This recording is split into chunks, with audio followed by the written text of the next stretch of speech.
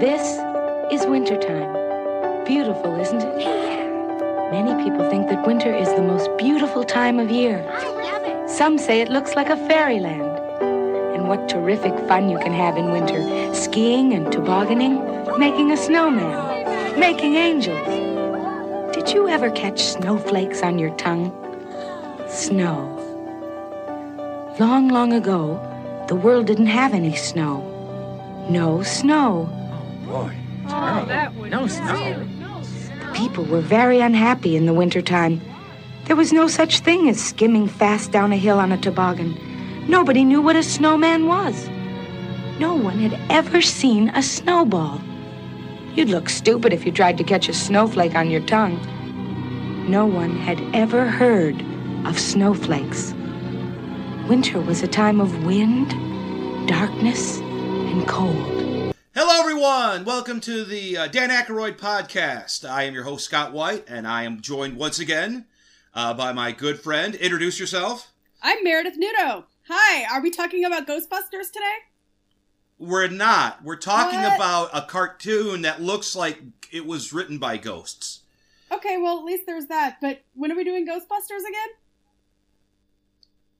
We're going to do Ghostbusters. We're going to do it soon. Yay! I wanted to put out a Christmas podcast, and we are doing the TV movie, The Gift of Winter, starring the voices of Dan Aykroyd, Wow. Gilda Radner, Valerie Bromsfield, and Jerry Salzberg.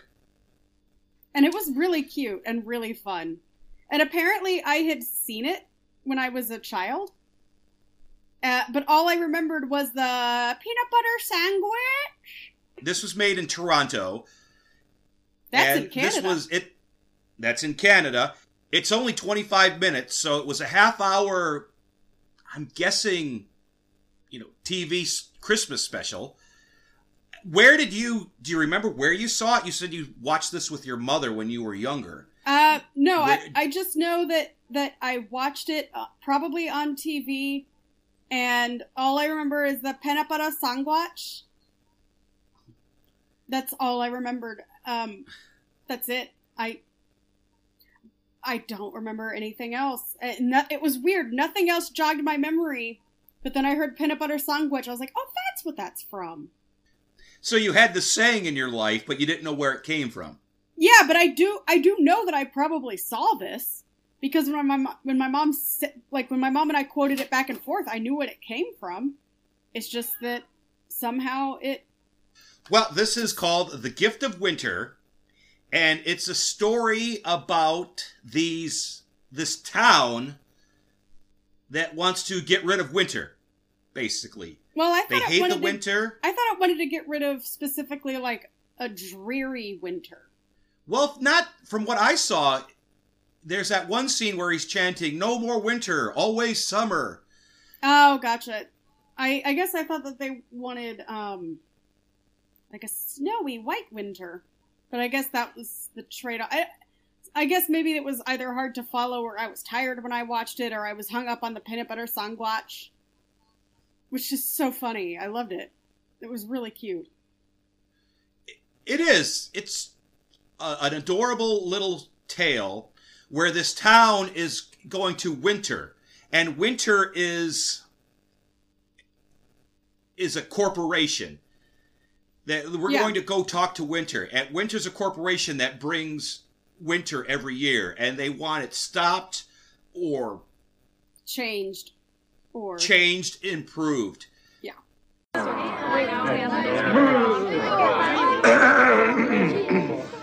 Excuse me.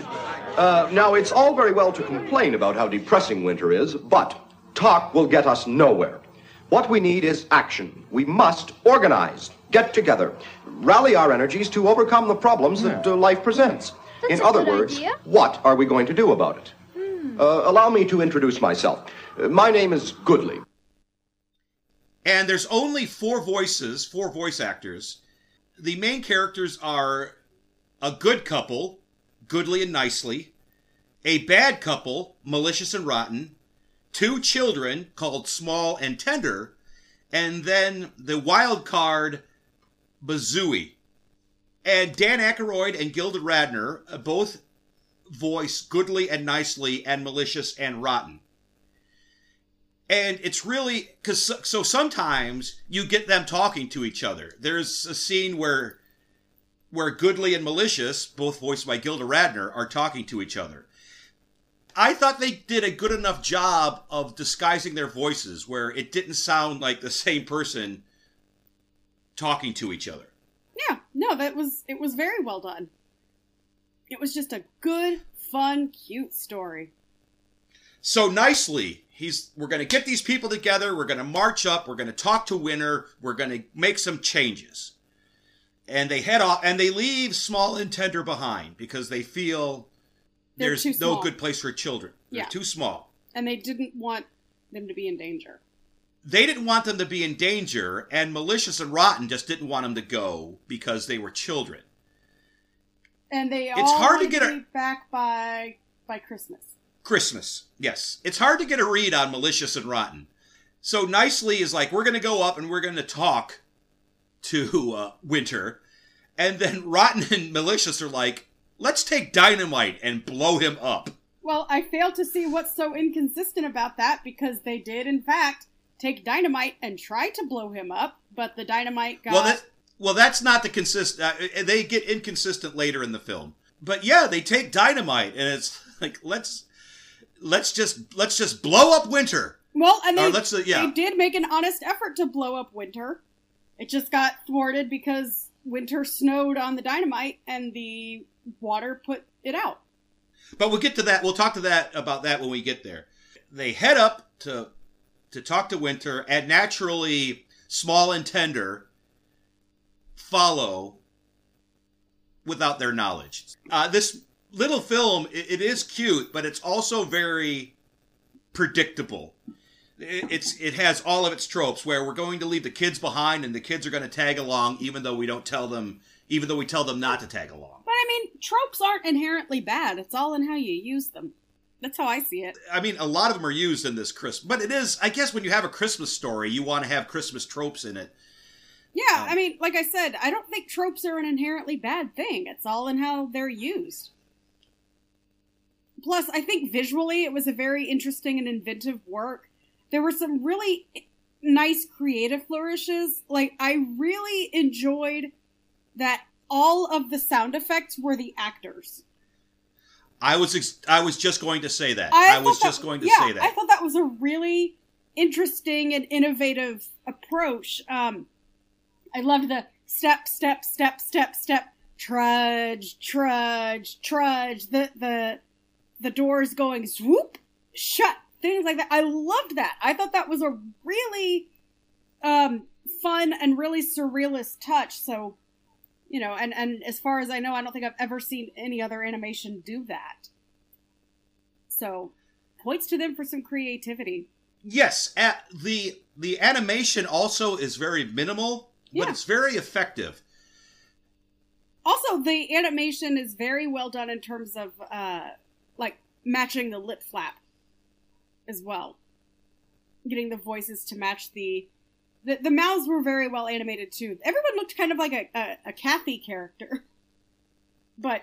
Oh, you know, I never thought of that. Yeah, you're right. They all look like a Kathy character through an acid filter. But I liked that. Especially Malicious. She had the black hair. She had the ack mouth, too. Yeah. But I liked that. It was a neat stylistic choice. I don't know if it was on purpose or not, because I don't know when the Kathy cartoon first came out. I don't either. I mean, this was made in Canada. Kathy was an American strip. Let's see. Doubt that they... Kathy started in 1976, and The Gift of Winter is from... Was 74. 74. Okay, so it predated. Because of the time period, they were probably very inspired by the same artists. Yes, and this is obscure enough where I don't think it would have been... I'm not saying that the artist of Kathy Guyswhite, she could have seen this, but this is obscure enough where I think she probably had not seen this. Yeah, but even if she had, it's still pretty neat that there's those connections artistically.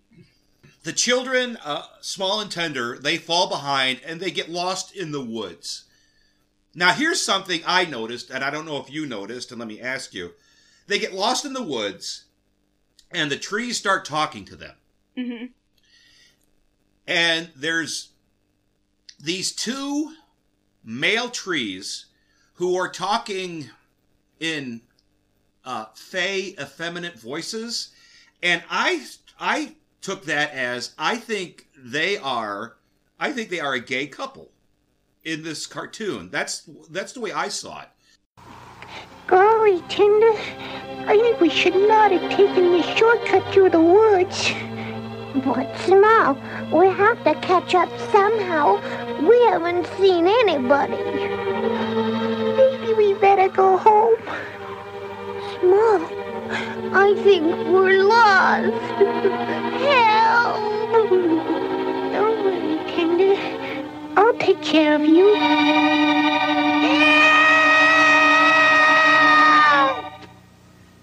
What on earth is going on here? Tinder, your voice sounds funny. But I didn't say anything. Well, who is this out here in the woods at this time of night? I'm Small. And I'm Tender, and we're lost. Spruce? Spruce! Wake up, Spruce!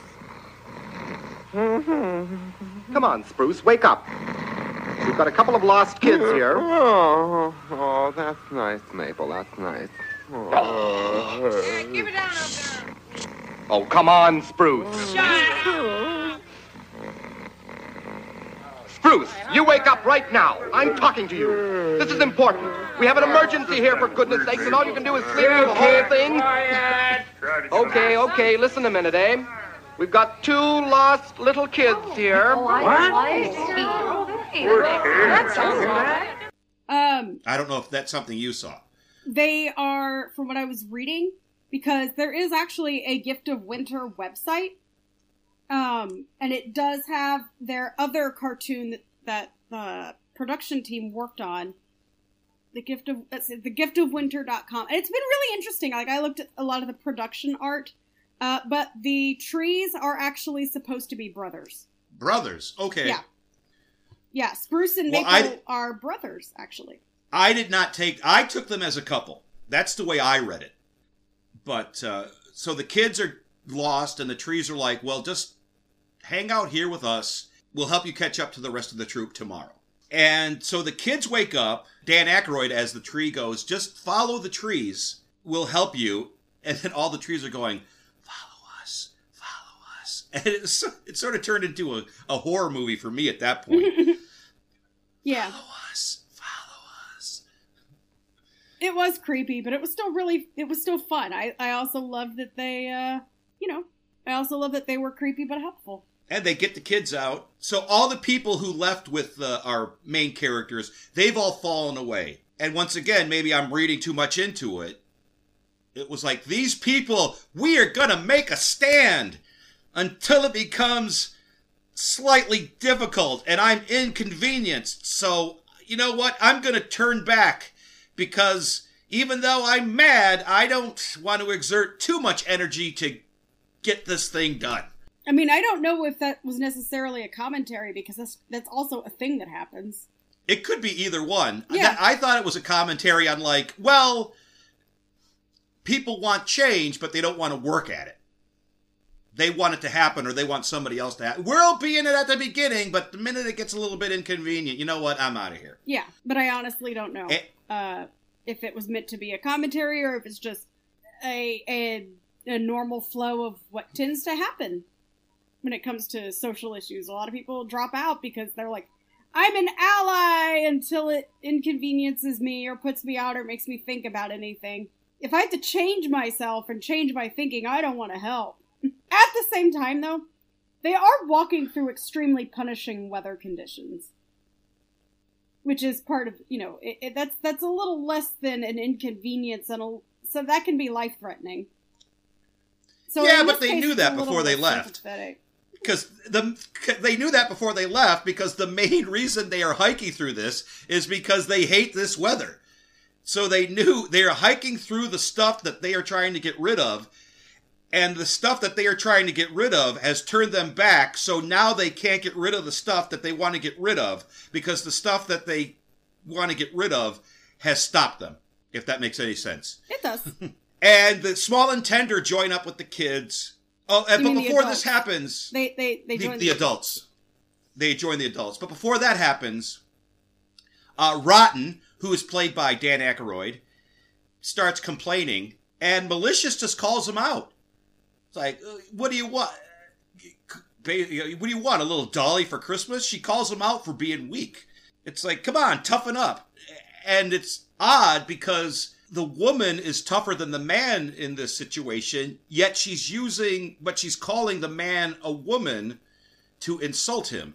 So that was an odd juxtaposition for me. It's like, you're clearly the stronger one here. Well, I mean, you're telling him to go on, but you're comparing him to a woman.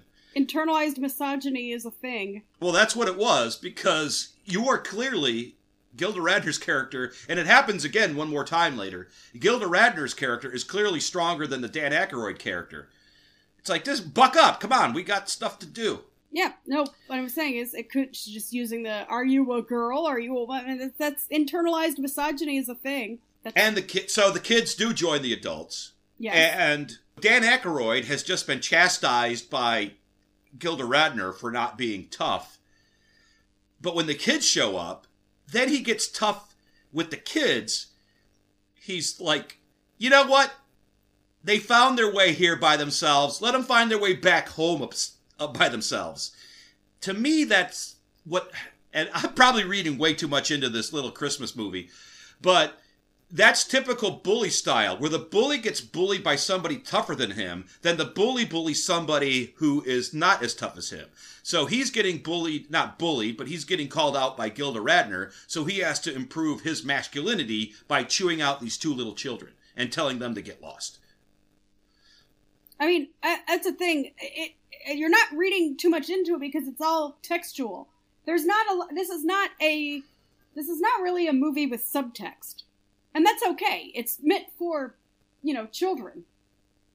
And so, no, I don't think that you are reading too much into it because it's right there on the surface level. This might be one of those, the main story is for kids, but they slip in stuff for the adults, where the adults catch on and knows what's going on. Not that I consider myself an adult. I didn't really feel like there was anything slipped in for the adults to latch onto. Like I said, I can understand adults enjoying it for what it is because I'm an adult and I still think it's really cute. I like I said, I was particularly taken with the onomatopoeia interpretation of sound effects. I thought that was very creative and clever. But it doesn't something doesn't have to be deep to be good, and it doesn't have to be deep to be enjoyable. I think that what we're seeing is just surface level characterization, and I don't think there's anything wrong with that. It's the target audience is very small children who aren't going to be able to write a complete graduate thesis on it. Well, this is definitely for the kids. Yeah. And it's not, because this was 1974. So this was a year before Saturday Night Live. So at that point, Dan Aykroyd and Gilda Radner were still unknowns. Yeah. So they weren't cashing in on their names at this point. They were just using them because they were the best talent at the time in Toronto. So Bazooey, who we haven't talked about. Bazooey is this odd character who's like a clown. He talks like this. He jumps up and down. And he's there for, I guess, comic relief. Yeah. Kids apparently love that type of character. Well, you need something because you have the two set of couples, the good couple and the bad couple. You need something to, I guess, bridge them or keep the child's attention. And that's Bazooey. And Bazooey promises to take care of the kids while they make their final trek up to see Winter. And they make it to Winter's domain. And they go in, and this happens again. Dan Aykroyd is like, I need to go in there by myself. This is something a man has to do. And Gilda Radner just rolls her eyes and goes, whatever, or oh, please, or stop it. it's just nice to see the women in this cartoon putting the men in their place. It's like, we came here together. We're going to do this together. You're no better than I am. I'm no better than you are. I mean, remember, this was about halfway or so through women's lib. That was definitely a topic at the time. So yeah, and it makes sense. It's very much of its time. But I do like that the men are not... What bothers me more than anything is when men are played as stupid and the women have to step in and just like, okay, I'll fix everything because men are dumb. To me, that just diminishes the women. It's like, well, the women can't be as good as men unless the man is really stupid. No, I know. So that just diminishes... You're not saying anything that hasn't been said a million other times before, especially by women. And a lot of it is like, stop celebrating us as babysitters. We're not damn babysitters. So these are men... who don't need babysitters. These are strong, intelligent men who just have maybe the wrong opinion, and they're like, no, we're not doing it that way. We're going to do it the right way. We're all going to do this. And then they try to dynamite Winter. And then they try to dynamite. Well, not yet. So they get into the, like I said, this is treated as a business. Winter is treated as a business. So they walk in and they have a security guard. And this is sort of unintentionally of our time. The security guard is not drawn as a man or a woman. So Dan Aykroyd is, excuse me, sir, or miss. It's a sort of weird how it's our time, how people want to be identified as what they want and not what society has dictated them to be identified as. Yeah, it's a little ahead of its time right there. Yes. It's a depiction of androgyny, although it was definitely, what's the word? Sir or ma'am, that's still a binary. But, I mean, the acknowledgement of androgyny, that's good. Good for you. It's a step in the right direction. I applaud that. Even though I think it was done as a joke, but the joke was ahead of its time. Yeah, like these days it's not a joke anymore, it's polite. No, it's not a joke anymore. It's being polite. Yeah, it's called the polite thing to do. Like, there was a joke in, like, one of my favorite movies of all time is Clifford, with Martin Short and Charles Grodin.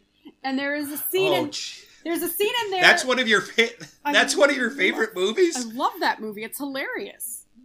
It's a dark comedy classic. It's something. But anyway, I'm sorry. I didn't mean to interrupt you. Yeah, so anyway, there's a scene where Miss Sarah Davis is yelling and says, like, I can recognize a phony, and then, like, two drag queens walk by and say, excuse me, ma'am, have you seen a little Scotty dog around here? And she goes, no, ma'am, I haven't, and walks off. And I know that the joke is supposed to be that she didn't recognize that they were men, but, like, these days that's polite. If you see a drag queen, you call her ma'am. That's polite. So, like, in my mind, I'm seeing that joke these days, and I'm like, oh, that's very polite. That's not a joke. So I like that. It doesn't age well as a joke, but it does age well into, oh, this is how you should treat people. And the security guard treats them to, since this is a business, they have to go see somebody. This is very another trope, another business trope. Well, you have to go here, and then you have to go here. You can never go right to the main guy. You've always got to jump through hoops and red tape. I don't think that's a storytelling trope. I think that's just real life. Well, it is real life, but I guess it's real life and a trope at the same time, in my opinion. Oh, well, I mean, in my life experience, everything, any kind of business dealing is just paperwork after paperwork after paperwork after paperwork. Like, God, right now I'm in my bathroom flooded a month ago, and I a little over a month ago, and trying to figure out whose insurance is responsible is the reason why I still don't have a fix in my bathroom. So, well, our security guard sends them to the CEO of Cold or something like that. She tells them how to get to the CEO of Cold. And then they do a little Scooby-Doo thing where they run from room to room. The directions were very convoluted. May I help you? We are here to see Winter. Do you have an appointment? No, we don't, sir. Miss... Well, you can't come in without an appointment. Oh, please. We didn't know we had to have an appointment. I'm sorry, you must have an appointment. That's regulations. Well, we would like to make an appointment, then, to see Winter. To see Winter? Well, you can't do that. Winter doesn't see people. If Winter doesn't see people, then what good would it do to have an appointment? Eh? Yeah, well, you'll have to speak to the Secretary of Cold and fill out your application forms. Now, go straight down the tunnel and turn to the right. Cross over to the stairs and then up one flight. Keep on going past the file department door and take the elevator to the 15th floor. Go right, then left, then straight down the hall. You'll see the Secretary's sign hanging on the wall. Get that? So they get lost, and they're doing this. They run from side to side, in one door, out one door, in an elevator, out an elevator. And they get to the CEO of Cold. This, to me, was really, pardon the pun, cool, is they're treating Winter as a business. And she's reading off of the sheet. She goes, okay, yeah, we're going to have a surprise cold front come through in April. She's reading off all what's going to happen within the next couple of months with Winter. Okay, yes, tonight we're going to go down below 30, and then we're going to surprise them in April with a surprise snowstorm, a surprise ice storm. I thought that was really funny. I thought that was really funny as well. And then our group are like, we want to see Winter, and she says, nobody sees Winter, and our group goes, we were told here to come here and fill out paperwork. And when they mention paperwork, she just lights up. Oh yeah, that was so fun. I loved the little glasses. Paperwork. Too. Yeah. They had on she was wearing the 1950s glasses. Yeah, and secretarial glasses. And I loved the little detail later when Bazooey has to pretend to be her to talk to headquarters, even though it's just a voice. He still wanted to go grab her glasses so he could impersonate her better. I thought that was a cute little detail about his character. From what I was reading on the website for the production company, he is a college student who makes his money kind of doing odd jobs. One of them, Small and Tender's babysitter, but he is also an actor. So he's an actor in the community. Yeah, and kind of does odd jobs, and he's broke a lot because he's in college. He's a fun... and because he's an actor. Yeah. That too. But yeah, that was a fun little detail, and I liked learning more about the characters through that. There is another short that they are in that I have not watched yet. It's a Halloween theme, and the character designs are a little... Oh, Witch's Night Out is what the other one's called. In Witch's Night Out, the character designs are a little different. They're still color-coded, but Malicious's hair is a little more, there's more volume to it, and she's not, square. She has, giant green tits and almost no waist whatsoever. Rotten has, his nose is a little more turned up, and his hair's more square. There's, it's interesting. It's the same characters. Their designs are just different. Small is just a circle head. Now he doesn't wear a hat. Tender's hair is more defined, and it's the same color as her face. It's different, but I'm really curious to watch it. It looks like Bazooey can also do a little bit of shape-shifting, which might not really literally be shape-shifting. It might just be a visual shorthand for getting into character as an actor or something. It's fun. It looks fun, and I do want to watch it eventually. I'll check it out myself, too. That sounds... Yeah, that came out in 1978. Is it still Dan and Gilda doing the voices? No. Let me look for this. But I think the other two actors are in it, though. Let's see. Same production studio. Same characters. Let's see. Oh, no, I'm sorry. Gilda Radner is in it. And so is Catherine O'Hara, whom I love. That's a good cast. Too bad Dan's not in it, or else we could have reviewed it for next Halloween. Yeah, no, it's actually a direct sequel. So Fiona Reed takes over as Nicely, Catherine O'Hara takes over as Malicious, and then Gilda Radner plays the witch from Witch's Night Out. So Gilda Radner is still in it. She's just not voicing Nicely or Malicious. Well, if you want to check out that after you watch after you watch Gift of Winter, go watch Witch's Night Out. Yeah, I want to watch it. I just didn't have a chance to after because it's been Thanksgiving, so focusing on. We're recording this the day after Thanksgiving. We left off where they fill out all the paperwork. Then the CEO of Weather or the CEO of Cold, she leaves the room. And then Bazoozi presses a button. And then we hear Winter. I go, who's disturbing me? And as you said earlier, Bazoozi puts on the secretary's glasses and says, we have people here to see you. And Winter's like, I don't see anybody. Oh, no, he doesn't say that. He said they're here to register a complaint about Winter. Yeah. And he gets upset. He's like, well, send him in. He's like, he's gonna send him in, those so-and-so. I'll show him who's boss. And at this point, so Goodly and Nicely and Malicious and Rotten go in to see Winter, and they get separated. This huge door slams behind them, and they get separated from Bazoozi and Small and Tender. So Bazoozi and Small and Tender have to try to sneak in to see Winter through another way. And once Goodly and Nicely and Malicious and Rotten get into the room, Malicious and Rotten sneak off to plant the dynamite, while Goodly and Nicely go to talk to Winter. Yeah. Nicely and Goodly are talking to Winter, and Winter is this big, hulking behemoth. Yeah, I loved the design for Winter. Standing behind this huge monolith, or this huge podium. Yeah, so, it's a desk, almost like a judge's desk in a courtroom. Yes. It looks very courtroomy. He's extremely, most judges are above everybody. He's really above everybody. So he is looking down on them literally and figuratively. He's looking down on them in both ways. It's like, who are these people to question me? Yeah. And he's so high above them that he's looking down on them. It's a great visual, too. I love the design for Winter as this big, craggy slab of ice. It's a neat design. It's very simplistic, too. And I liked the simplicity of it.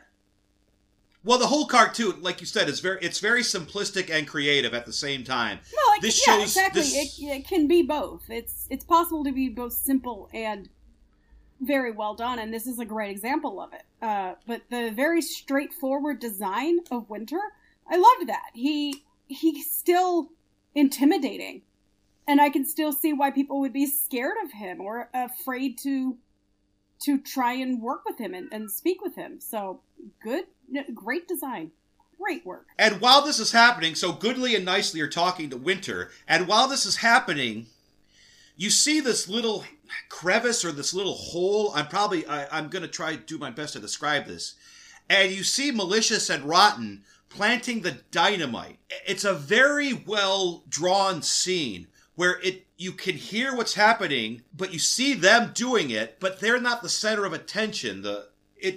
It's a very nice way of splitting the screen, because usually you think when these people are planting dynamite, the camera's going to be right on them, they're going to show us putting it down. It's done very surreptitiously, it's filmed like you would do it. You would very carefully and slyly plant dynamite in a room, and that's how it is filmed, and that's how it is drawn.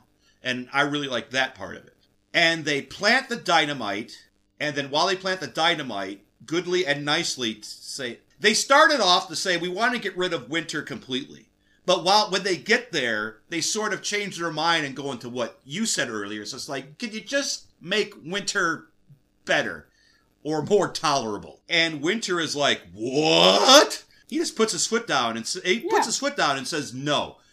I'm the boss here. Which what you would do if you're the all-powerful being in charge of Winter. That's exactly what you would have done. Mm-hmm. So he says, you know what? I'm not going to do anything. So Goodly and Nicely leave dejected, and Malicious and Rotten light the dynamite. And once again, we get the great sound effect of a wick burning, and it's just a person, which was really cool. Yeah, I loved it. And yeah, like you said, it was someone going They didn't use any sound effect. I loved that. And I think, I want to say that, like, the trees rustling was the same thing. It probably was. If all the sound effects were people doing it, I don't see why they would not do it for the trees. If they're going to do it for everything, do it for everything. I would love to see that more often in animation. I think it's fun. There's an old Warner Brothers cartoon called The Three Little Bops. And it's a takeoff on the Three Little Pigs. And since this was in the 50s, the Three Little Pigs were jazz musicians. And all the sound effects in the cartoon are done by instruments. So wind blowing, a house collapsing, a car blowing up, it's all the sound effects are done by instruments. So when something like that happens and something like this happens where they're thinking outside of the box, it really stands out and it's really creative to me. And I notice it and I appreciate it that much more. And so all four of them leave, and then Bazoozy and Small and Tender wander into Winter's office, but they don't see Winter. They wander in, but they don't see him. Because he's sitting so high up. That's why. Remember, they're sneaking around. They think it's just the room and the walls. He does blend in with the walls. Right. No, that's what I'm saying. And they also, the way they come out, they wouldn't see him because they come out right by his desk. So they're not gonna see him. They're not looking up. Well, they wouldn't know what Winter looked like. They didn't enter the room. Right. They weren't announced. Right. And again, they came in a way where they thought that the desk was just the walls because it's so large. So our four main characters are outside now, and then Malicious and Rotten say, we lit the dynamite, but Small and Tender and Bazoozy are still inside, and this is where they sort of change, where it's like, we got to get them out of there. So before they didn't really care about the kids, but now that they're in danger with dynamite, now they do care about the kids. Yeah, I mean, even bad guys have standards sometimes. Like, they don't want to physically hurt the kids, or they don't want their kids to the kids to die. They just kind of want to rustle their jimmies a little bit. They just want to send them out in the wilderness alone with no provisions. That's fine. Yeah, that builds character. But being blown up with dynamite, that doesn't build character because it makes you die. Well, death is the ultimate character builder. Is it though? Because you just are rendered without character at all. Well, you're rendered, if you got blown up by dynamite, you'd be rendered without a lot of stuff. There's no character to build after that point, because you're dead. Well, we cut back in, and Small and Tender are like, boy, this place is bad. I don't like this place. I don't like Winter. Why does Winter hate everybody? And then we have the standard, once again, to me, another standard trope. Well, maybe Winter is like this because nobody loves... This is basically out of The Grinch That Stole Christmas, where, his heart grew 6 sizes. 3 sizes. 3 sizes. Or also the Coldmeister from the Santa Claus. Oh, that's something... I'm sorry, a tangent. One of the people who made this, their last name was Rankin. And I'm just wondering if they might be related to the person, Baskin Rankin, who made all those Rudolph the Red-Nosed Reindeer. So I looked it up. Santa Claus is coming to town. I looked it up, and as far as I know, they aren't related. But it is a weird coincidence. Yeah, but I don't think they are. Okay, well there goes my theory. Thanks for blowing that out of the water. That's Arthur Rankin Jr. is the Rankin from Rankin Bass. And then I think it's Jules Rankin for Isabel Jean Rankin. Isabel Jean Rankin which is Night Out and Gift of Winter. And as far as I know, they are not related. I'm looking through, and I'm not seeing any kind of connection between them. I'm sure if they are related, that would have been a trivia fact that you could easily find. Yeah, it doesn't look like they are. No, maybe they have some kind of like shared relative up and down, but like or up and down that tree, but As far as I know, they're at least not like brother and sister or husband and wife or anything like that. They don't seem to be related. Don't you mean up and down that Christmas tree? I see what you did there. I see what you did there, Scott. Whoop, Christmas pun. So Bamboozie's like, well, maybe Winter's like this way because nobody loves him, and goes to Small. How would you feel if nobody loved you? Even Mommy and Daddy? Yeah, what if nobody loved you? Boy, this is the worst place I've ever been in my life. Yeah, that's hard. It's the dreariest, bleakest, creepiest place I've ever been in. Okay, let's go. Yeah. Where are Bazooey and the children? Bazooey and the kids. They're still in there. They'll be blown up. Gosh, that old Winter must be really mean to make things so awful. Well, maybe you can't help it. Well, why would he want to be mean, Bazooey? Well, maybe he's unhappy. Maybe he's lonely. That kind of thing hurts, you know, and sometimes causes meanness. It won't budge. You mean he doesn't have any friends? Well, gosh, nobody likes Winter. Yeah, I mean, how would you feel if nobody liked you? Wow. Even Mommy and Daddy? And Winter sees this, and Winter starts crying. His tears turn to snowflakes. This is how snow came to be. But that, it kind of makes me sad, because what this means is that, like, in order to get snow every Christmas, they have to depress poor Winter. That seems like a form of emotional abuse. Like, do you think they find a way to synthesize snow so they're not beating up poor Winter every year? Like, that just seems kind of mean. At the end, it's not just tears. I guess after he cries and he releases all this, he starts laughing. So it's like, it's good to laugh. I think now Winter can just do it now that he knows he can do it, he can maybe do it in other ways, because he stops crying, but the snow keeps coming. So I think it's just now that he just has a different outlook of Winter. Winter doesn't have to be drab and bleak now that we have the snow.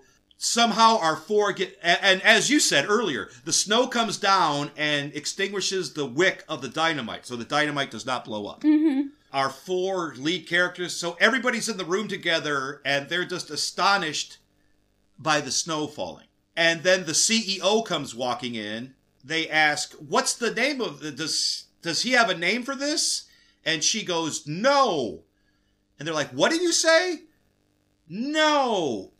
And then Bamboozy goes, it's called snow. So that's where we get, and that's where we get snow, and that's where you get the name of snow. We get the snow through, as you put it, emotional abuse, making a man cry, making a being cry, and we get snow from somebody mishearing somebody speak. They also have their little joyful song at the end, so maybe they sing the snow, which would be pretty cool. Well, they realize it's Christmas Day, and they won't be able to get back home. And now that Winter has a change of heart, he's like, leave that to me. And they don't really show. He magically transports them back to home. Yeah, there was not a good sense of geography there, but I'm guessing he teleports, or that he's very, very large and has a big enough stride to where he could just carry them and it doesn't take long. I don't know. I didn't try to overthink it. They had to fit their 25 minutes. So somehow, I didn't want to overthink. Yeah, 25 minutes. And with the Canadian conversion, that's only like 17 minutes here in America. Yeah, that's how time works. But anyway, that's just what I was thinking. I was thinking the same thing. It was just like, oh no, we got to get back home. Winter's like, okay, and they're back home. We get a very Santa Claus ending, where Winter's just standing on the top of the hill, and it's snowing, and he's just like, Merry Christmas! And the movie ends on him saying Merry Christmas. Go right in the credits. So what I'm curious about in this universe, like, they have these really simplistic, very scribbly, very expressive character designs, and I want to know what this Scribble World's Jesus looks like. because, it's Christmas. It's Christ Mass. So that would imply that there is a Jeebus in that world. And I am so curious to know what this Scribbleverse Jesus looks like. Well, maybe in their world it's Chris. What is CH? Maybe there's just a guy, maybe a guy named Chris. Okay, but what does Scribble World guy named Chris look like? I have no idea. They don't have a Santa Claus. Maybe they get a Santa Claus after they get snow. Maybe the snow brings the birth of Santa Claus. Whoa. Because Santa Claus has a sleigh. You can't have a sleigh without snow. My mind just exploded. In the end, these people accept winter because now there's snow. But they still have the drabness, they still have the cold, and they add snow. And to me, that made it worse. Snow is worse. But so all it took was snow to be like, hey, winter's okay. Now we can build snowmen and catch snowflakes on our tongue and shovel our cars out in the morning. Of course, I didn't see any automobiles in this world, so maybe automobiles don't exist. I mean, I'm guessing teleportation exists, which is how they, that may be how they got back to the village. If teleportation exists, then snow's not a big deal. Granted, if teleportation existed, they wouldn't have to walk to winter. Man, logistics in this universe. Only special people have teleportation because they had to walk to winter, but winter teleported them back to where they started before they walked. Maybe he teaches them the secret of teleportation. Maybe that's the true meaning of Christmas. Maybe his name is Chris. Maybe Winter's real name is Chris. And, they start to celebrate Christmas because it was the miracle of the teleportation. His name is Chris, and he's a big guy, so he has a lot of mass. So, Christmas. Maybe he's like their Jesus and Santa all in one. Oh, he's Janta. Yeah. Or Cesus. I like Cesus. He's Cesus Kleist. We're reading way too much into this, kids. But that's the fun part. All in all, it was an enjoyable, weird little Christmas movie that I was not, you said you've seen it before. I was not aware of it until I was just looking for Christmas stuff for the Dan Aykroyd podcast. I came across it.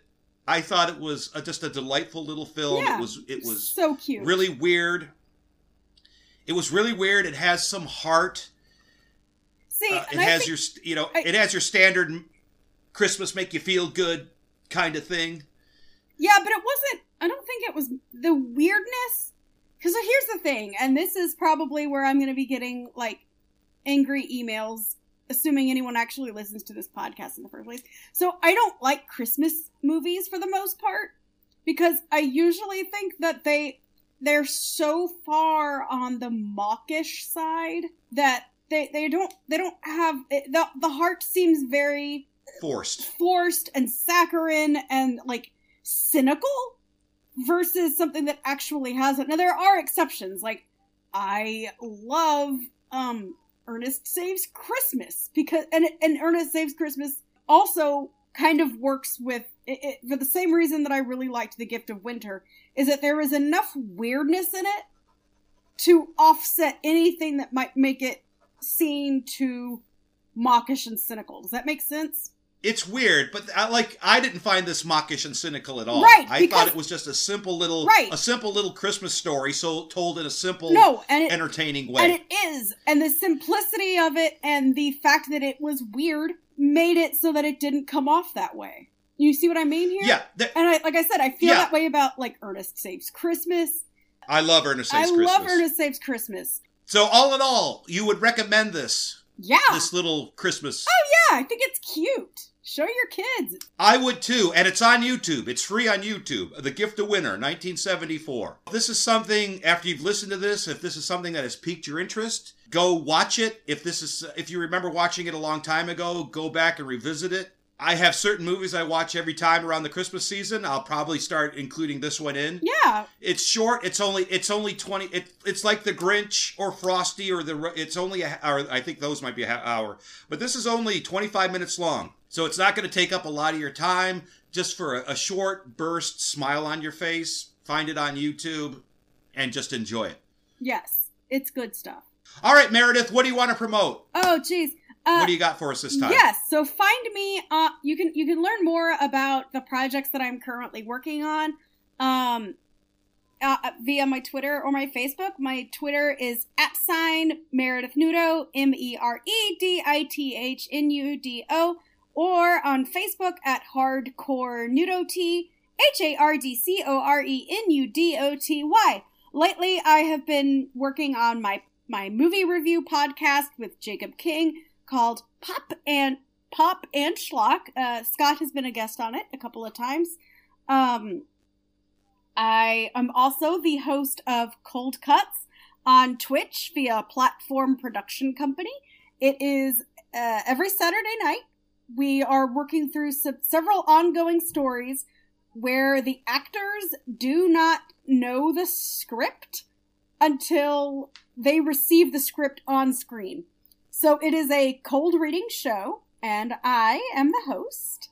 And a video game that I was just in came out and won itch.io's vampire game championship for this past Halloween season.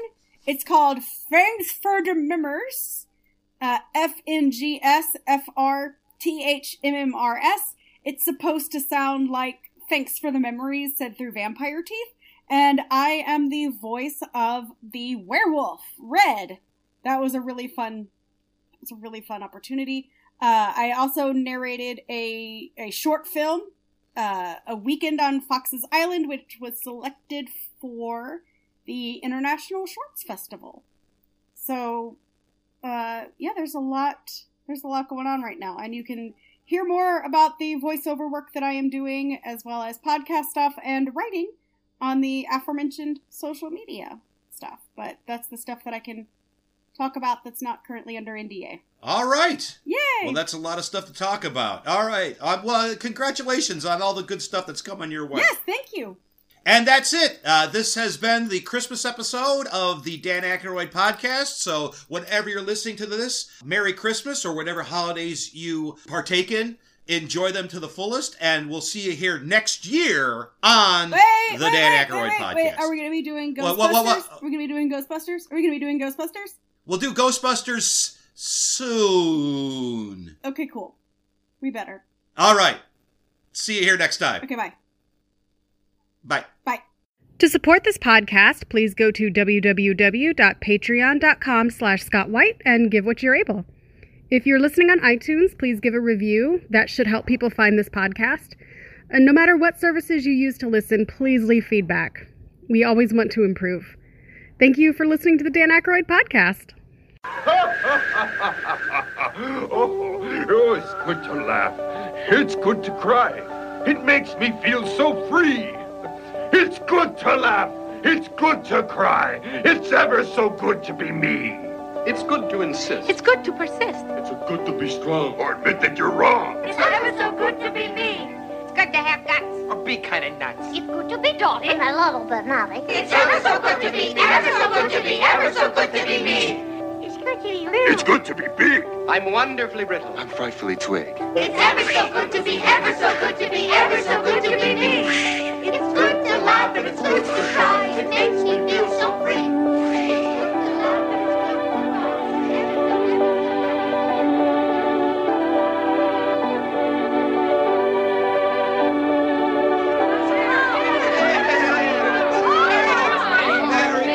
What's this fantastic white stuff?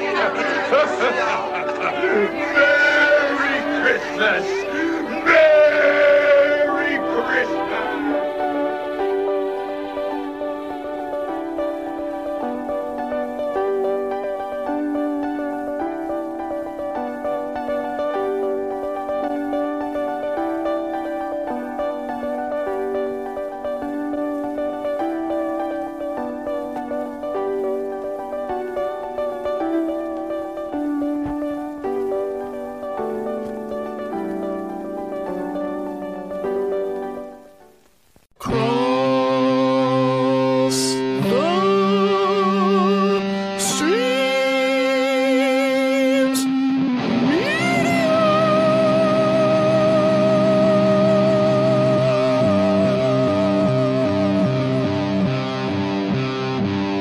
This has been a Cross the Streams Media Podcast.